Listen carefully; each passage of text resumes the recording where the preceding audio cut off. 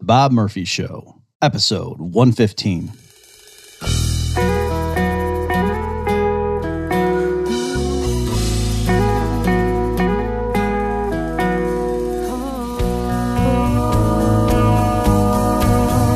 There's a tidal wave coming. What you gonna do?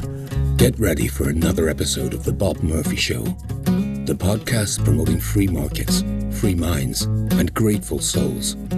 It's your source for commentary and interviews conducted by a Christian and economist. Now here's your host, Bob Murphy.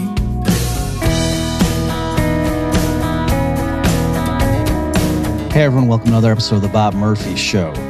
So this episode I'm recording right now is going to be the last one I'll do before the new baby comes. And so I'm not sure exactly when the next episode's going to come, but the stuff I have to say in this particular episode, I really wanted to get out there sooner rather than later. And so that's why I'm pushing this one through. So the title of this is a play on words or related to a presentation that I made with Carlos Lara, entitled How to Weather the Coming Financial Storms. And we recorded that back in September 2016, where we had warned people about the dangers of what the Federal Reserve had done, in particular with all the rounds of quantitative easing or QE. And Carlos and I argued that they had blown up a huge bubble in the stock market. And we recommended basically a three-pronged solution for people. Not that it was a wonderful investment strategy so you can make millions, but just to prevent yourself from getting crushed based on what we thought was coming down the pipe. And so in particular, we recommended that you get a bunch of currency, like actual cash on hand in case there was a problem with the banks. We recommended that you acquire gold and or silver, preferably in your physical possession, like in a safe in your house, in case something happens to the dollar. And then for your dollar-denominated needs, we recommended taking out a properly structured dividend-paying whole life policy in order to implement what Nelson Nash invented or discovered, namely the infinite banking concept, or IBC. Okay, so that's something we did back in September 2016. And again, we titled that How to Weather the Coming Financial Storms. I'll put a link, of course, to that presentation. So you go to bobmurphyshow.com/115. Also, if you want to just see our latest book on all that stuff, a very quick read, it's called The Case for IBC. And again, IBC stands for Infinite Banking Concept. That's the way you can use a properly structured whole life insurance policy to manage cash flows in a way that sort of keeps it away from Wall Street in the conventional banking sector, if you're concerned about those areas. For that, just go to thecaseforibc.com if you want to check that book out. So what Carlos and I were doing there is, we were telling the audience, hey, we realize there's people out there whose job it is to scare the crap out of you. They're just, they point to what the Fed's doing or whatever. They're perma bears. They're always, trying to sell newsletters and how you can profit from the coming Armageddon, that kind of stuff. And we realized there was a whole genre of that, and we were trying to say, we're not trying to do that, folks. But on the other hand, look at these facts we're going to lay out for you here. We don't know the exact timing, but this is pretty serious stuff. And so here's some steps you can take just to, again, play defense, just to make sure you don't get wiped out based on a few of these possible threats we see coming. And so that's the attitude that I have for you today. And I want to be clear, what I'm going to talk about here in this episode of the Bob Murphy Show has nothing to do with Carlos. These are my views, not his. But it's the same sort of thing where I recognize, folks, those of you especially who have been spending years rolling your eyes at just the lying mainstream media, the corporate press, in particular since Trump got elected, and how they seize upon every last little thing to try to castigate him. And they're doing everything they can to bring down his presidency. And so now with this latest coronavirus panic, I see why you would just fold that right into the same narrative and think, yet again, here's another thing. Oh, the end of the world, folks. Oh, there's global warming. There's swine flu. There's the killer bees. And now it's coronavirus. Oh. I understand that, folks. But I think that reaction is misguided in this case. Okay, so I want to just in this episode lay out why I think some of those analogies are wrong, and then give some practical advice. Also, I'm going to, as an economist, just try to give a little more insight into what's going on with the shortages, like with toilet paper and such. All right, so it's going to be a combination of trying to explain things so you have an idea of what's going on, but then also some practical news you can use that will help you in your own life. So in particular, who this episode is aimed at is people who are at risk from COVID-19. In other words, people with lung issues or circulatory problems, or people who live in the household or frequently visit such people. Because again, that's the key here. Just because you personally don't think this would be a big deal for you, and for a lot of you hearing this, that's the case. But just keep in mind, you could catch this thing and then be carrying it and not even have any symptoms, and then you go and visit your grandma and give it to her. Okay, so that's kind of just, I want you to be aware of these things. And unfortunately, it's not just the critics of Trump who might have led you to believe this is all a bunch of nonsense, but also the messaging from the CDC from the get-go was absolutely horrendous on this. That for people who really wanted to make sure they took steps to protect themselves, if you listen to the CDC messaging, you would be doing very risky things and not even realize it. All right, so I'll get into that in a minute. Let me just say it this way. What the mainstream media has been doing is crying wolf, right? The classic story of the boy who cried wolf. And so what's the lesson of that story? Why is it that the boy who cried wolf was being foolish? The lesson isn't because there's no such thing as wolves. The lesson is because if you discredit yourself by repeatedly claiming wolf when there isn't one, then when there really is a wolf, no one will believe you, right? So likewise here, yes, by all means, you can still, if you hate the media and their ridiculous anti-Trump vendetta, fine. But don't conclude that therefore in this one case, that means there's nothing to worry about and this thing's going to blow over and it's just like the flu or something. All right, that's not the right take, right? Again, you can still blame the media. You can say, geez, I wish, too bad the media has discredited themselves and now no one's taking it seriously. Thanks a lot, guys, because now this is serious. This blood is on your hands too. You can have that spin, but I just would strongly encourage you, if you've been blowing this thing off like it's nothing, I would urge you to reconsider that. Just hold your fire, right? I'm not saying you got to do a mea culpa. Just wait and see how this thing plays out. Last thing I'll say before I get into the meat of this, folks. What I would like to, just urge you to consider is, I really don't think you want to back yourself into a rhetorical corner where you end up having to say 2 months from now, oh, I thought 240,000 people were supposed to die. It looks like it's going to come in at only like 180. Guess the computer...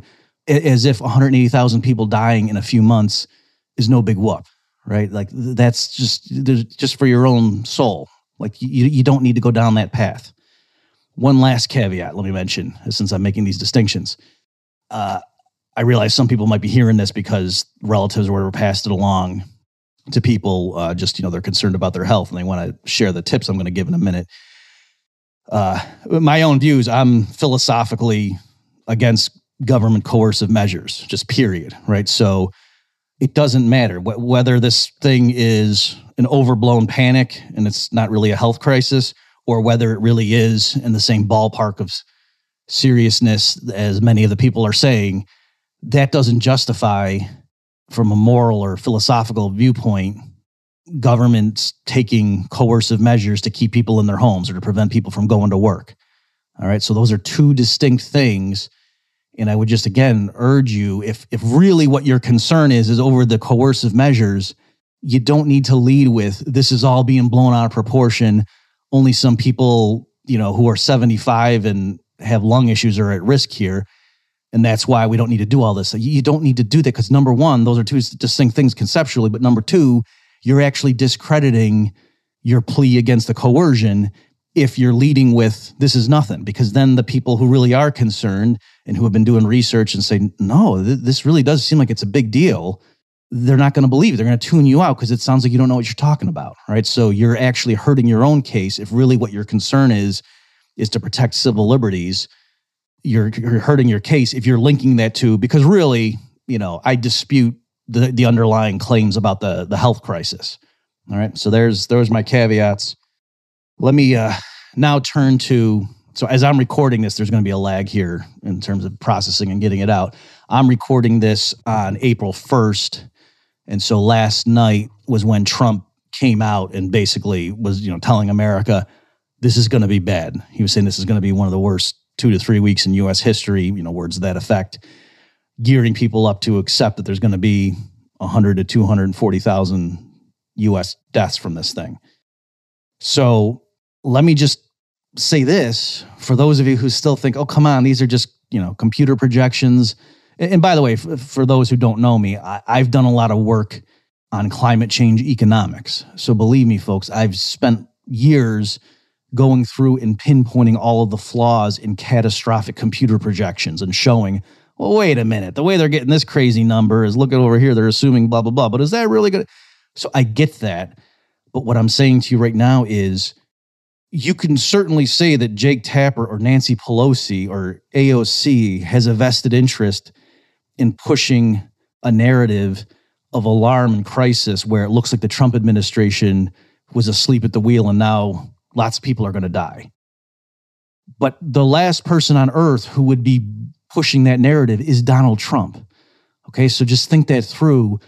This really, it doesn't make sense to say this is just nothing if Donald Trump is out there with those numbers, right? What makes more sense is that people showed him various lines of evidence and argumentation to convince him that, yeah, this is going to be bad.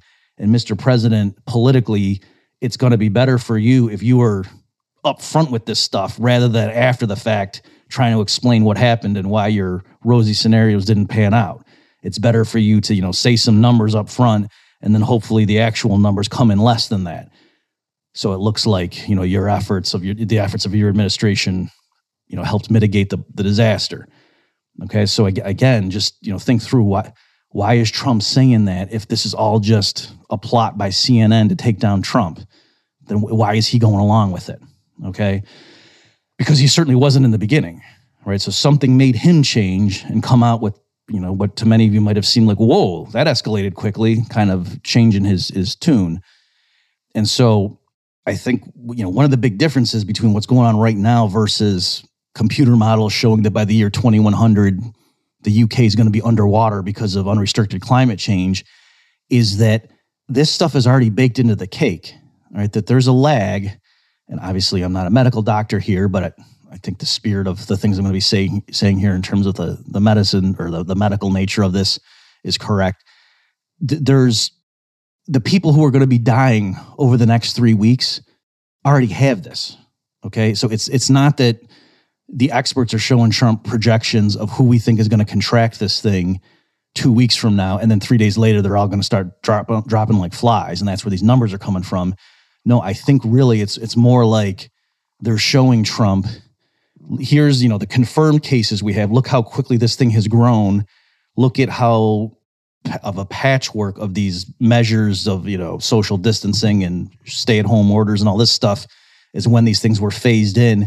We can still see that even though on paper a lot of these places have these orders in effect, few people are obeying them, or not many, and just showing him and coming with reasonable estimates to see right now how many people are walking around who are currently infected and yet haven't shown up yet in the official statistics for a combination of reasons.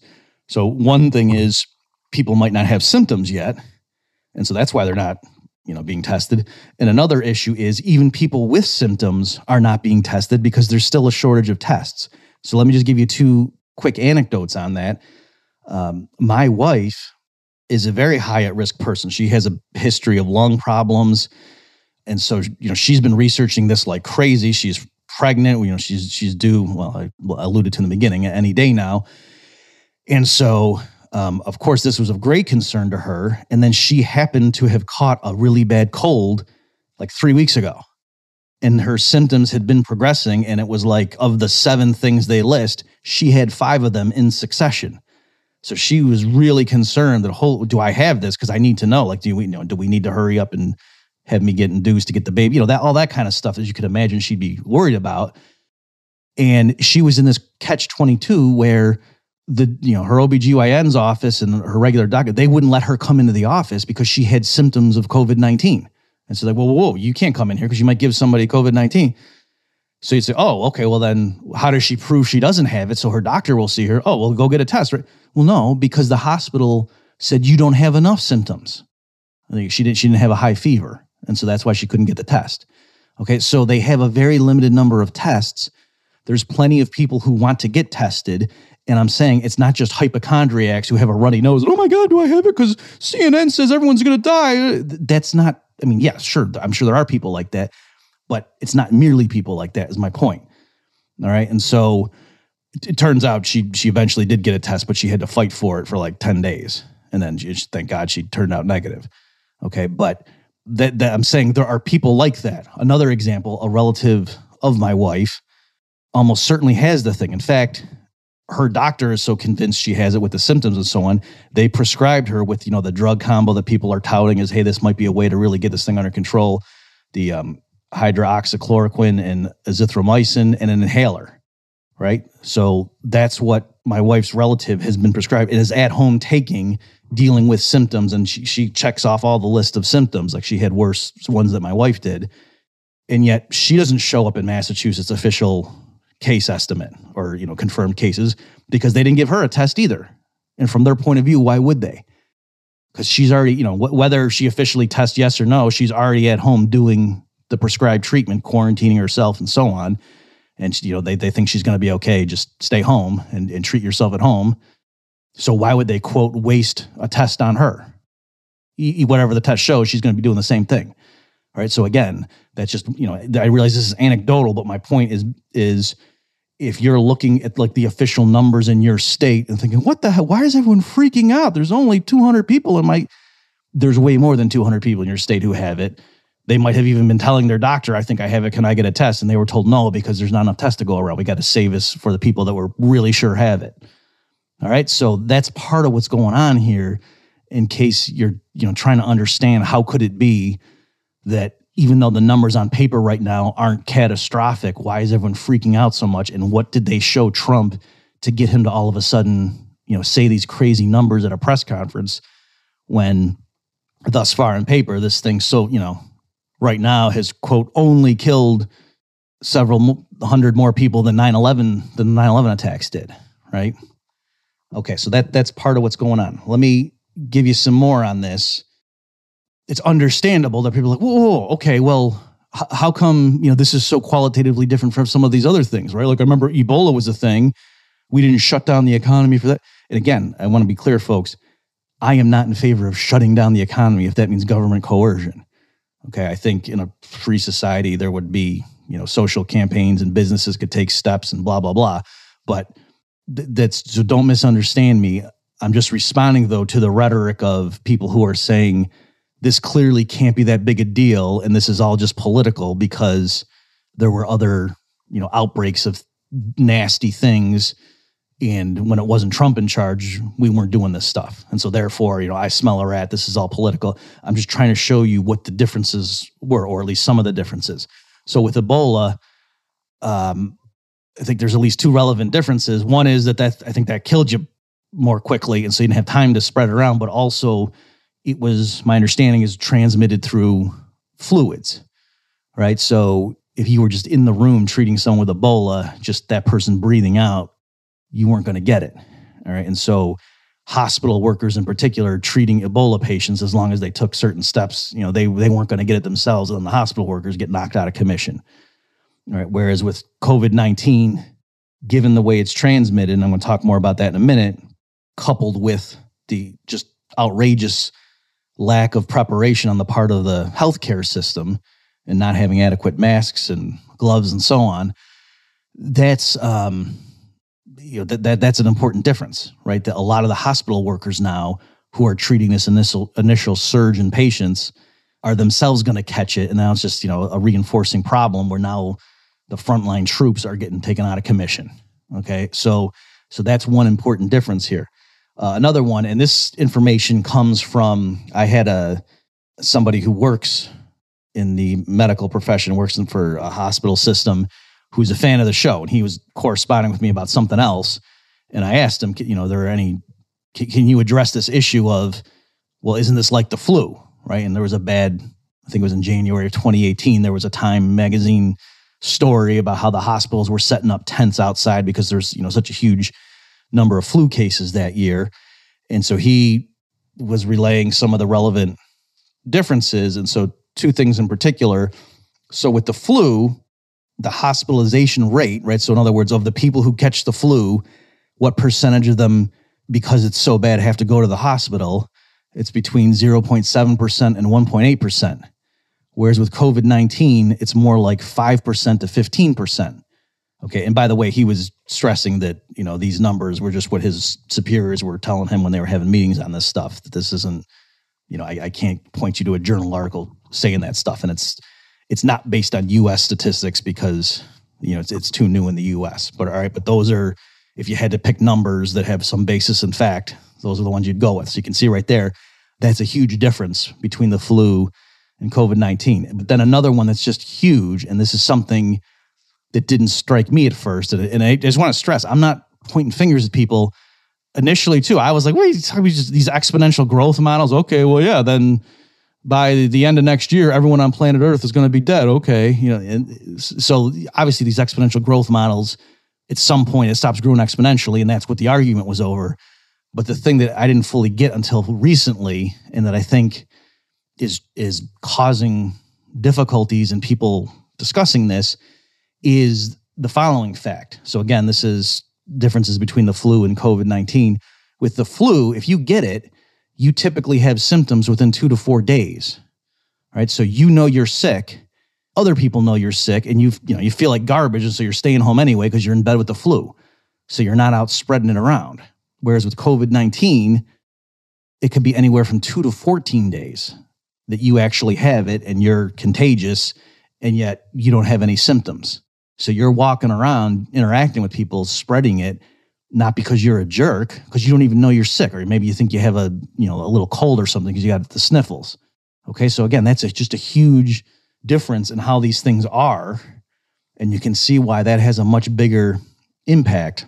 And so you put those two things together, that's why so many health officials are freaking out about this, whereas, you didn't see such comparable alarmism over the flu, all right? Because with this thing, if it can get out of hand very quickly, and if it does, like it's, the fact that such a high percentage need hospitalization, and that the mortality rate is so dependent on whether there's adequate hospital treatment available, right? Whether you can get on a ventilator, that's why this is such a big deal. Right? So it's, in other words, it's not just that you get this thing and then they roll the dice and there's a 1 out of 100 chance that you die, end of story. No, it's, if you get this thing and you're a serious case, maybe with a ventilator you can pull through it. But if all the ventilators are taken, then you're surely dead.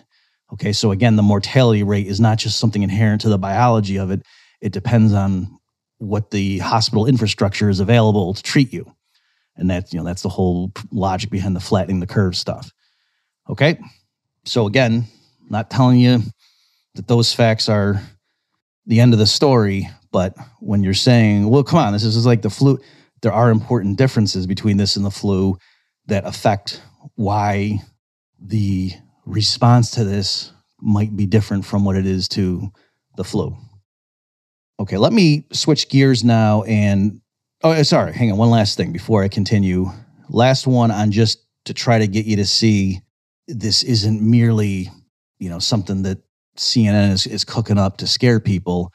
So I'm just going to read from a blog post here, and I'll link it at the show notes page. Again, this is bobmurphyshow.com/115. So this is, how's this? It's my friend, his coworker's brother. How's that? I know a guy who knows a guy. And so, but I say that though, just to say that, this is a real person that I know indirectly, and I have no reason to doubt the veracity of this particular account. You can say, the guy's just looking at what's around him and this doesn't extrapolate elsewhere. Okay, fine.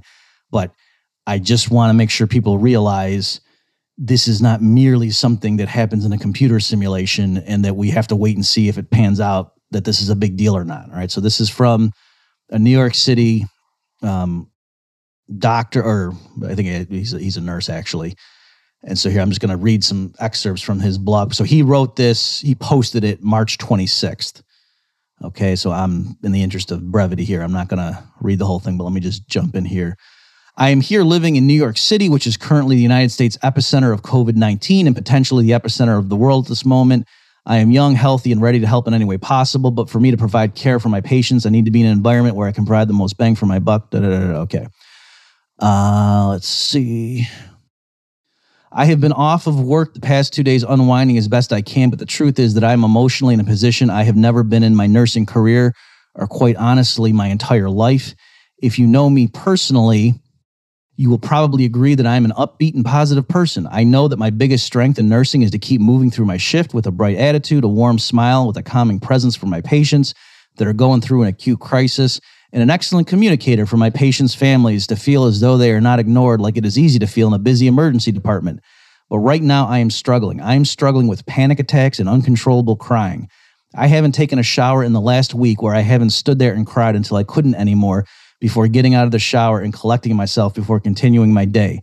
I am unable to remove my thoughts from the topics I will discuss later in this post. Okay, To start off, when I say dun, dun, dun, dun, that's not me just humming. I'm obviously skipping ahead.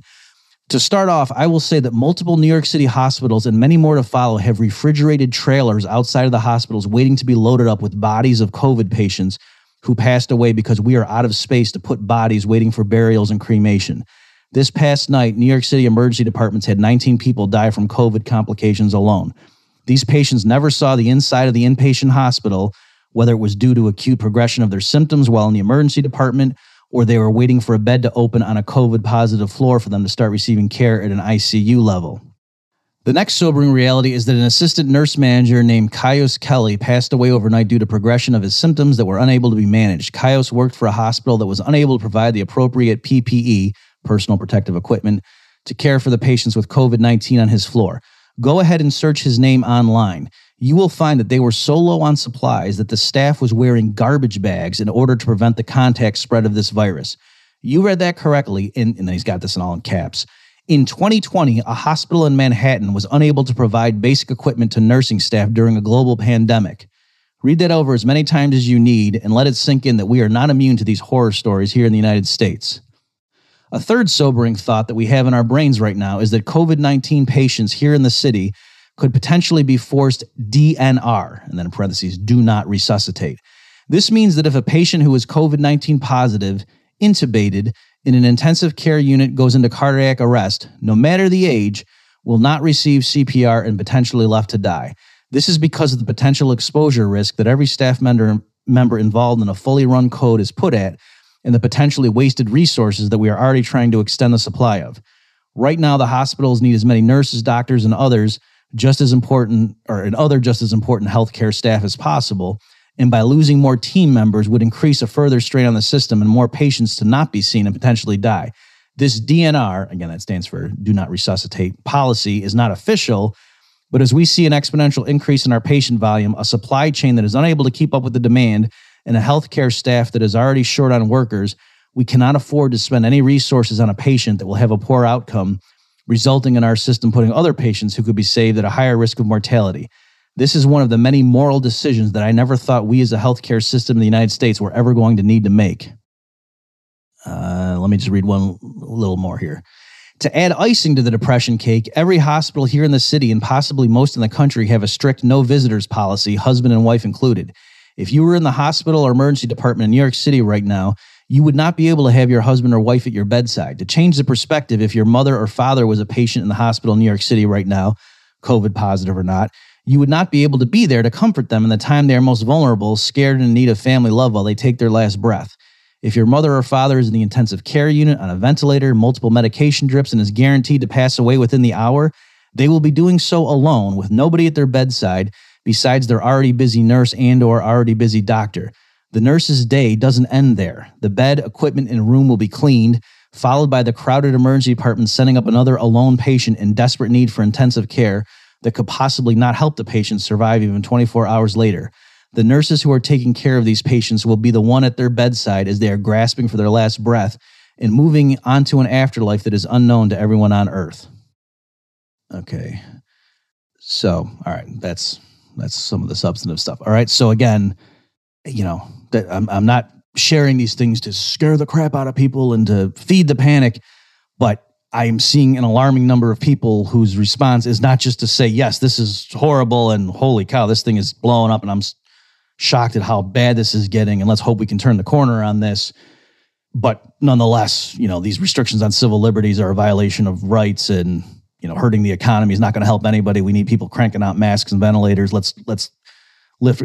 That would be fine, but that's not the typical reaction I'm seeing. So that's why I'm focusing on some of this stuff, just to make sure people realize, again, it can be a bad thing and the government coercion and alleged response to it can also be criticized. All right. Those are two separate things. Okay. Let me talk a bit about the shortages. So let me say this.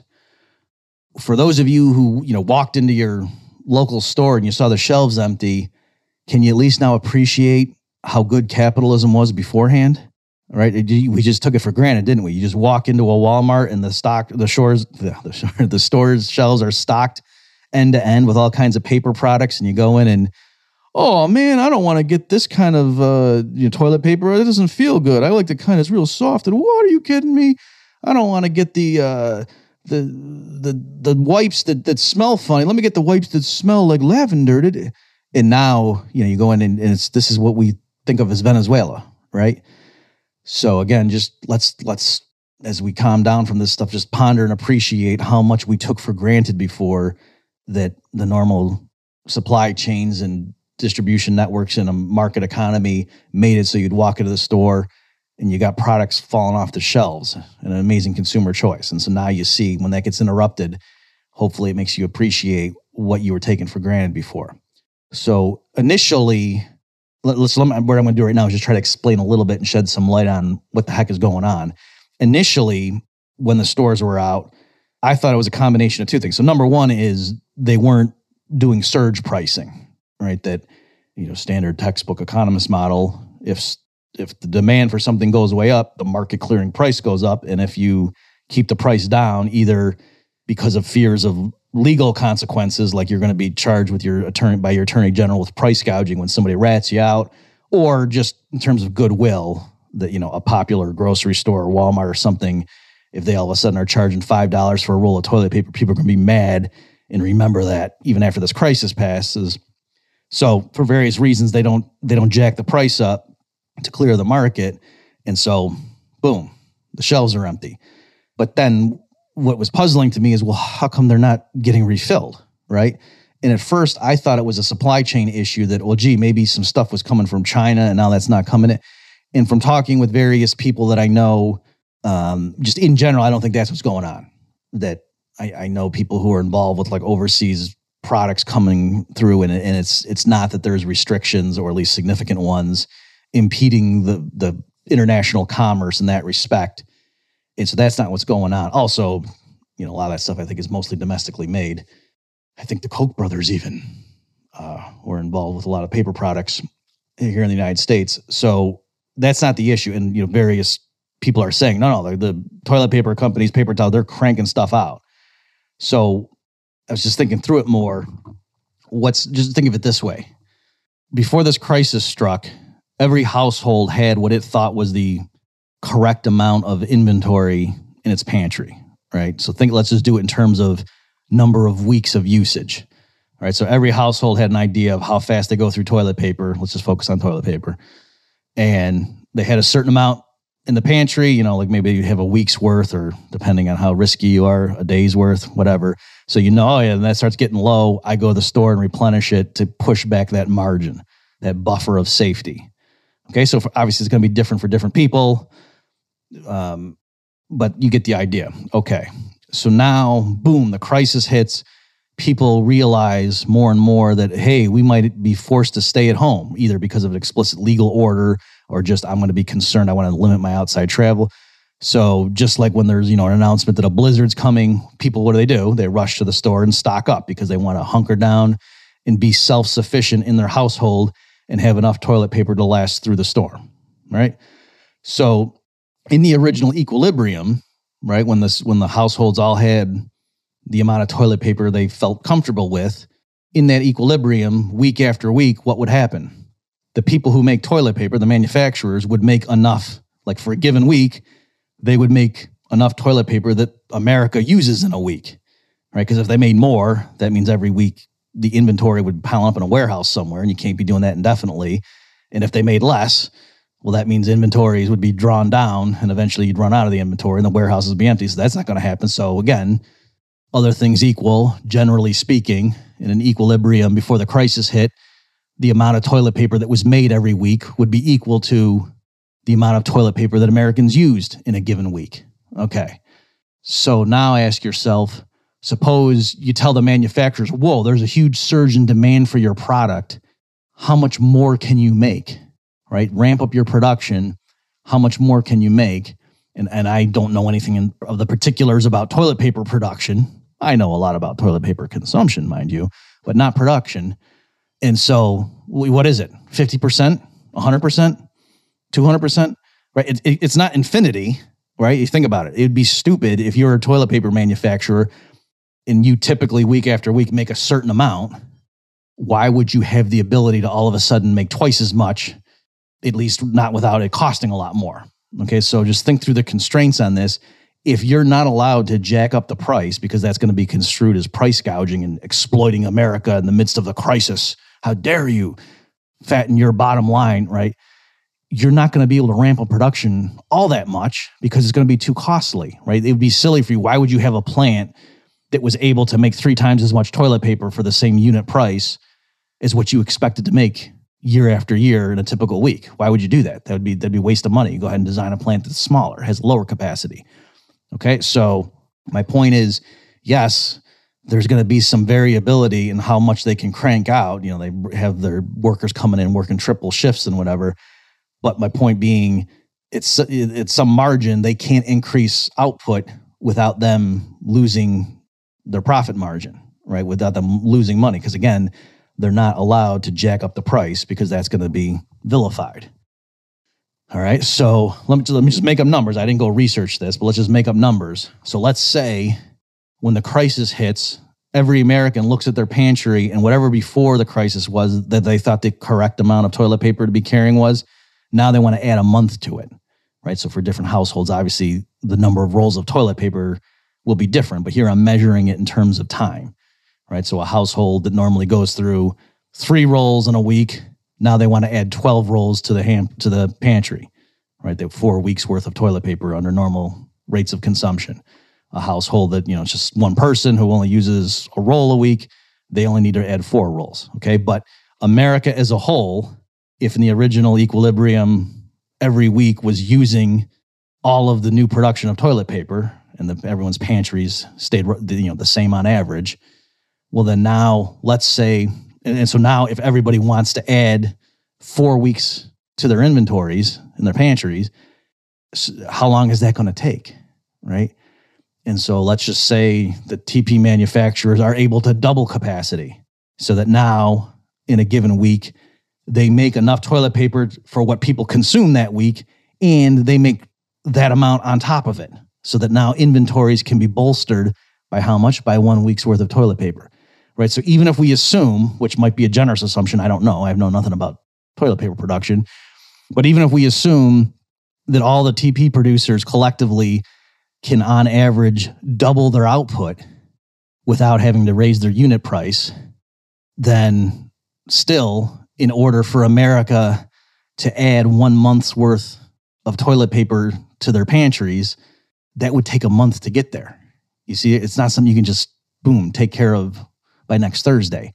It takes a while to get up to that point. And then on top of it, there's this perversity where there's a self-fulfilling prophecy where people who are panicked and they go to the store, and the moment they see the store's out, well, now their estimate of how much toilet paper they needed goes way up, because now they realize, oh, it's not just a matter of how long do I got to stay in. Now it's a matter of, I don't know when the next time I'm going to be able to get toilet paper is.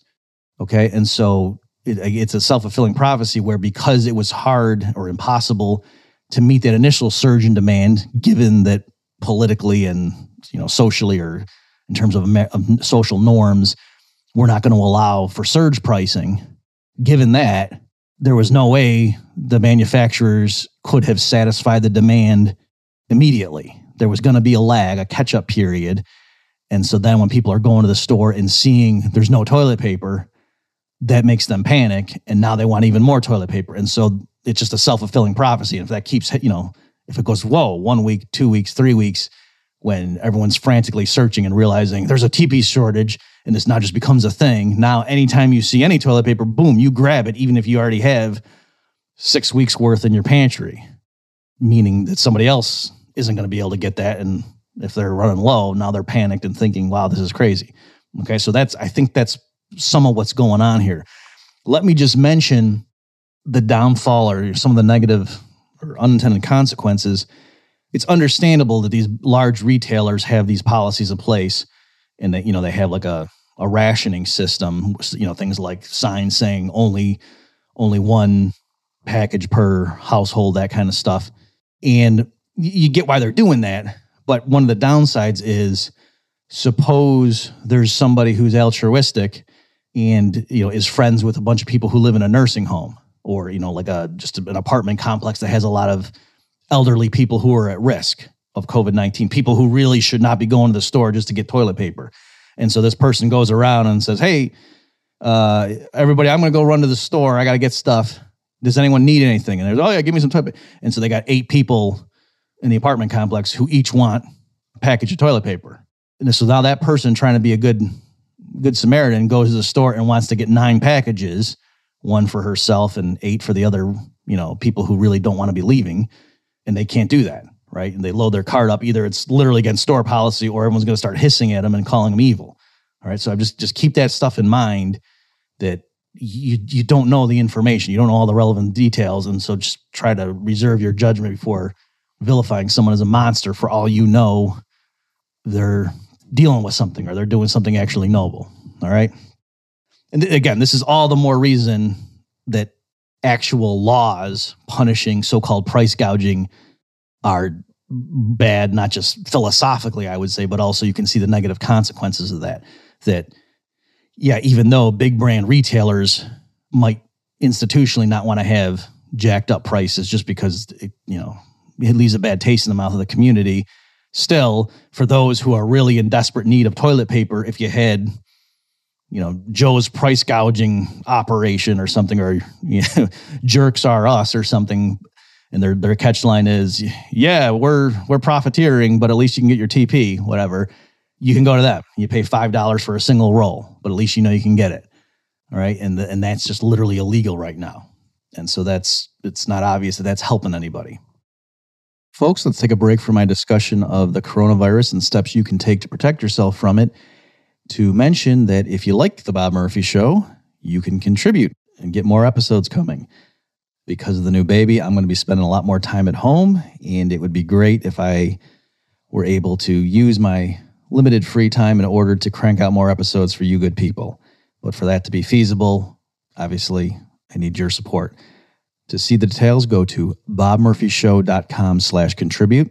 Thanks, everybody. Let me mention the elusive Von Pepe sent me an article talking about, it was an interview with Paul Romer, the economist who recently won a Nobel Prize. And he made a great point. The whole article is interesting, and I'll link to it, of course, at bobmurphyshow.com/115. But he made the point that a lot of people are complaining, well, how come, how come there weren't stockpiles, right? Why didn't some business think of this? What kind of, asleep at the wheel, short-sighted capitalism are we dealing with? And again, the answer is because they wouldn't be allowed to charge a higher price. All right, so I'm not going to get into numbers here, again, because partly I don't know the relevant real-world facts. But if you thought you could buy toilet paper at whatever, $10 for a certain quantity in normal times, store it in a huge warehouse on the off chance that there's a crisis in which you're allowed to sell it for $15, well, then it might make sense to rent the warehouse space and to store tons of toilet paper. But if you're not allowed to sell it for more than you bought it for, why would anybody have the incentive to do that? What would be the point? You would just be carrying huge warehouses full of toilet paper year after year on the off chance there could be a disaster. Why would you do that? Okay, so yeah, the market economy works if it's allowed to. So let me put it to you this way. You can be upset at price gougers, or you can be upset that private business didn't have adequate stockpiles of masks and hand sanitizer and toilet paper on the eve of this crisis. But you can't do both, because it's your very attitude, your vilification of people who are, quote, price gouging or profiteering, that meant it was in no firm's interest to have stockpiles of this stuff. All right. So I'm not telling you which one of those you should pick, but you can't do both. Last thing on this topic, again, let me give you some news you can use. What we have found is, at least in our area, the main stores can be out of the stuff, but if you go to like a dollar store, that's where we were finding when they would get toilet paper and Clorox wipes and that kind of stuff in, it would last longer there because people weren't, a lot of people don't even shop there. Like everybody goes to Walmart or the big grocery stores. So that's my little tip for you.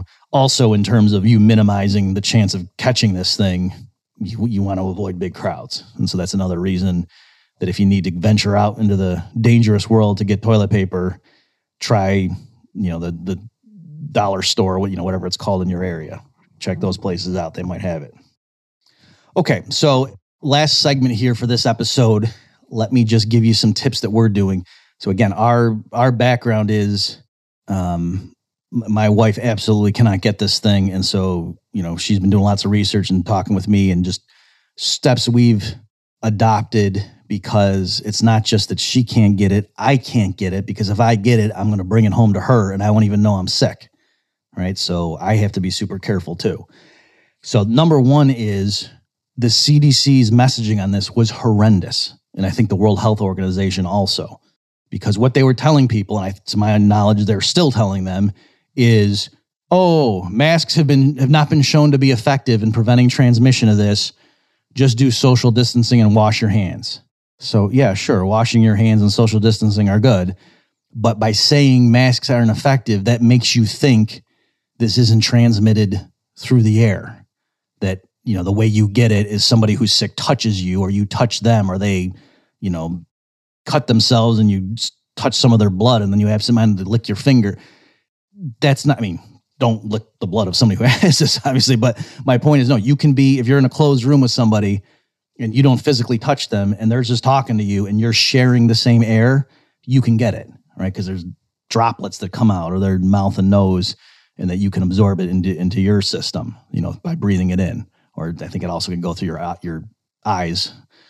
Okay, so just keep that in mind. So if you're someone who absolutely does not want to catch this thing, don't think that, as long as I wear gloves and I'm super careful and I wash my hands, if I go out into the world, I got to go shopping or something, I got gloves on, then I get home and I really wash my hands before I have lunch, so I'm good, right? No. That's not enough.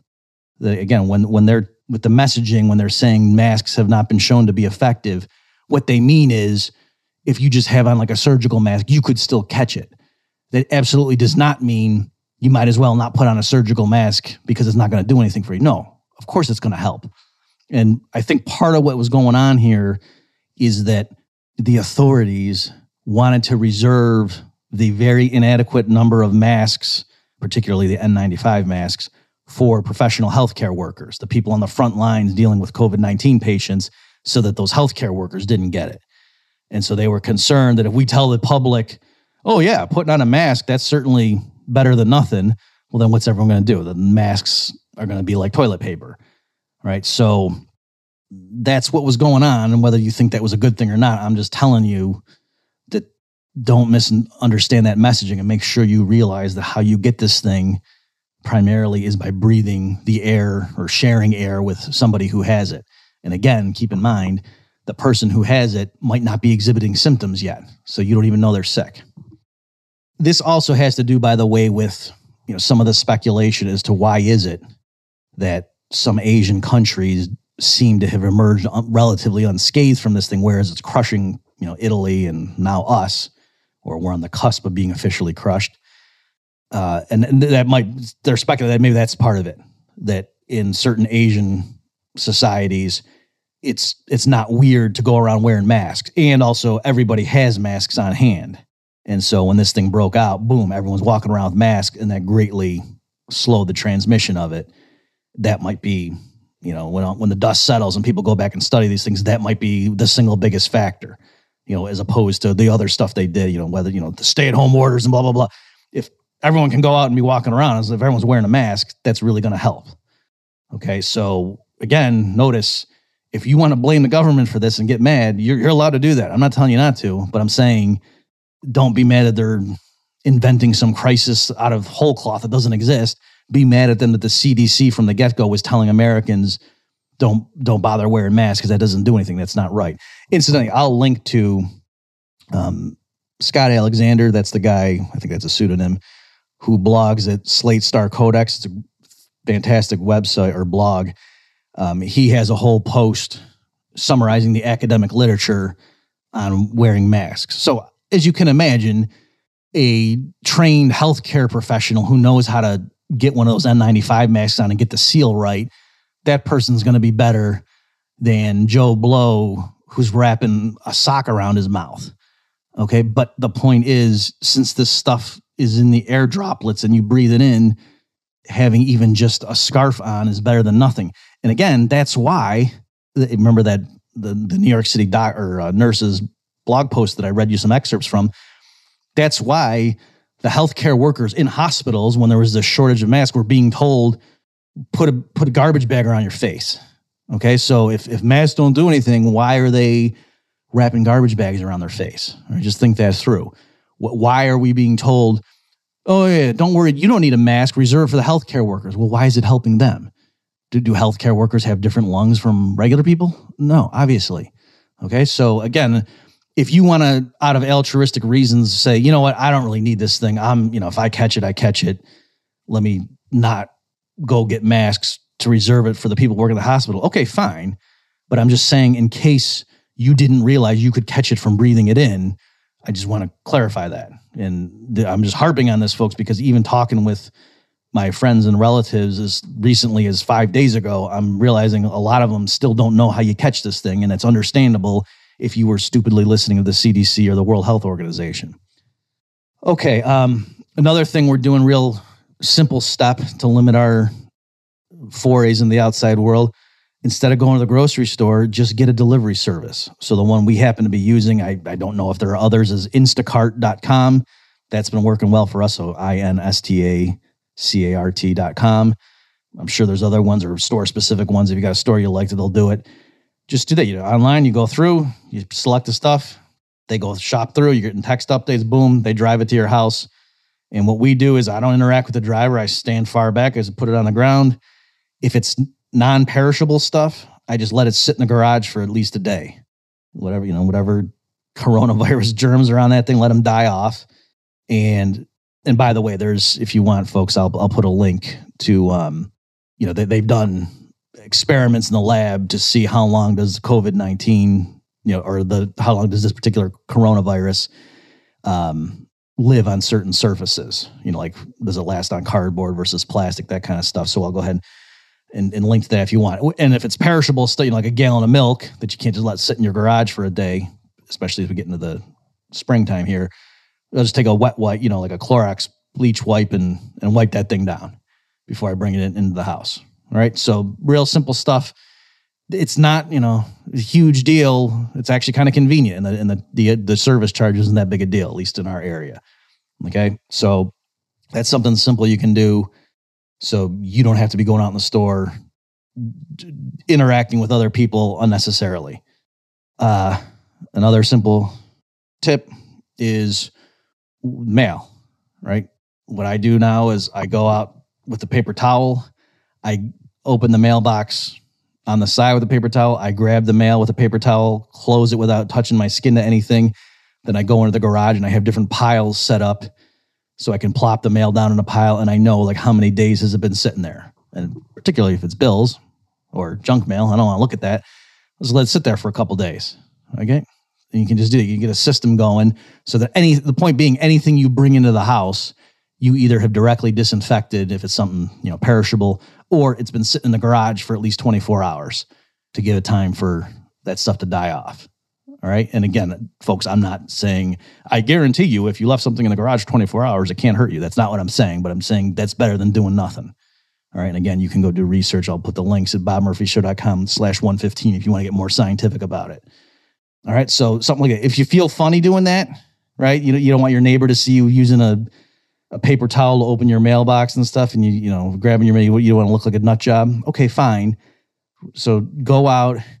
When you open the mailbox, don't grab the handle with your bare hand. Use grab the side of it where the mailman or woman isn't touching it. And then go, grab the stuff, close it, and then drop it off in your pile in the garage. And then just go make sure you go wash your hands before you forget, before you touch any other part of your body with that. And that, that's pretty safe strategy too.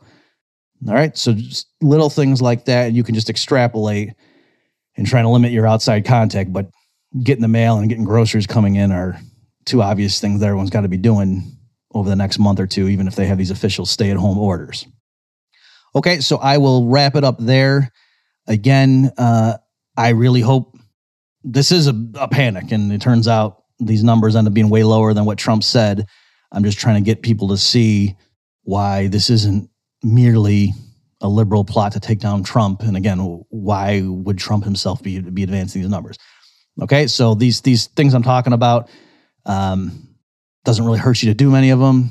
I'm not asking you to change your way of life indefinitely. Over time, as more people get this, and most of them will recover, thank goodness, then they'll have immunity. And so that's fewer and fewer people in the community that will have it. And so over time, your personal cost benefit calculations, once the ban is lifted and you're allowed to roam freely, you can decide, okay, you know what, this guy Murphy was telling me to get Instacart. I don't need to do that anymore. I'm going to the grocery store. Because at this point, the number of people who probably have it out there in my community is smaller and smaller. Good. That point will come, and hopefully it's here sooner rather than later. But what I'm just saying is right now, this is what we're doing for sure, because again, I can't bring it home to my wife. And for those of you who have someone vulnerable in your household, I would strongly encourage you to consider these sorts of steps. And it's just a temporary thing until we get a better handle on this. We get more testing, herd immunity develops, and so on. Okay? Well, stay safe, everybody. And I will talk to you later after we have the new baby. Stay safe, folks. You've just experienced another episode of The Bob Murphy Show, the podcast promoting free markets, free minds, and grateful souls. For more information and to subscribe to this podcast, visit bobmurphyshow.com.